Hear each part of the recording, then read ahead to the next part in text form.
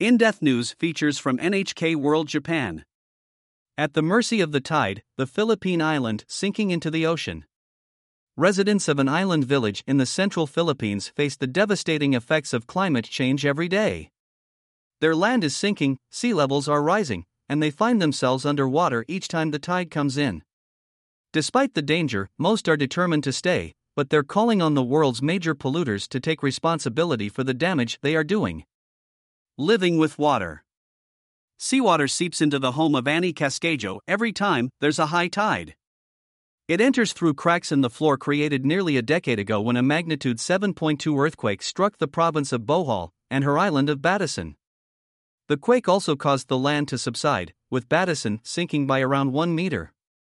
"The water can make our table float," says Cascajo with frustration in her voice. In the months after the quake, she and her family would sleep on a mattress on the living room floor. That's no longer possible. Rising tides attributed to climate change mean the flooding is getting worse at an alarming rate. 2 years after the quake, the seawater was up to my ankles, she says. Now it reaches her thighs.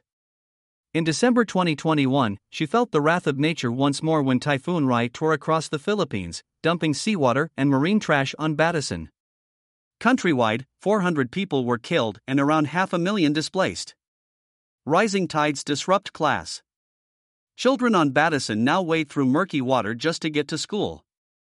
Fifth grader Angeli Tesorio walks to school with her shoes in her hand. "The water is high when I go to school, so I carry my shoes, and when I reach the classroom, that's when I put them on," she says. Marina Gabato has been teaching at Batasan Elementary School for 2 decades. She says class is disrupted every time the tide comes in. "The water comes in and brings trash with it," she says. "None of us can concentrate on the lesson." Bleak prospects on Batasan. Professor Fernando Siringan, a marine geologist, says the problem will only get worse, and the pace of change will even accelerate in the coming years.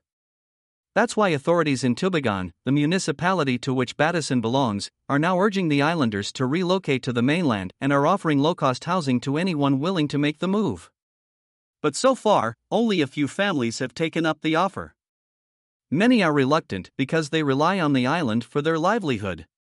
Unfortunately, the majority of them will not transfer because that's their way of living, says Junji Geronimo, an environmental official from Tubigan. He explains that most people on the island make their living from fishing. "This is where we have our livelihood," says Cascajo, who was born and raised there. "We know that God will not abandon us because we have many sources of food here. We will only leave this place when the water reaches the roofs."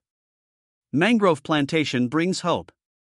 On one side of Batasan, a 54-hectare mangrove plantation provides residents with resources. Cascajo says she believes the mangroves also protect them from the brunt of typhoons. Geologist Siringan adds credence to this idea. "It has been shown in many places on several occasions that thick mangrove cover can indeed protect communities from the impacts of strong winds and waves." Cascajo says she and the residents will protect the mangroves and is urging other coastal communities to plant them as well. A plea to the emitters. But she also knows that only the largest economies, which emit the most greenhouse gases, have the power to make serious change, and she wants them to know what's happening to her island. Celerina del Mundo Monte. NHK Manila Bureau. Reporter.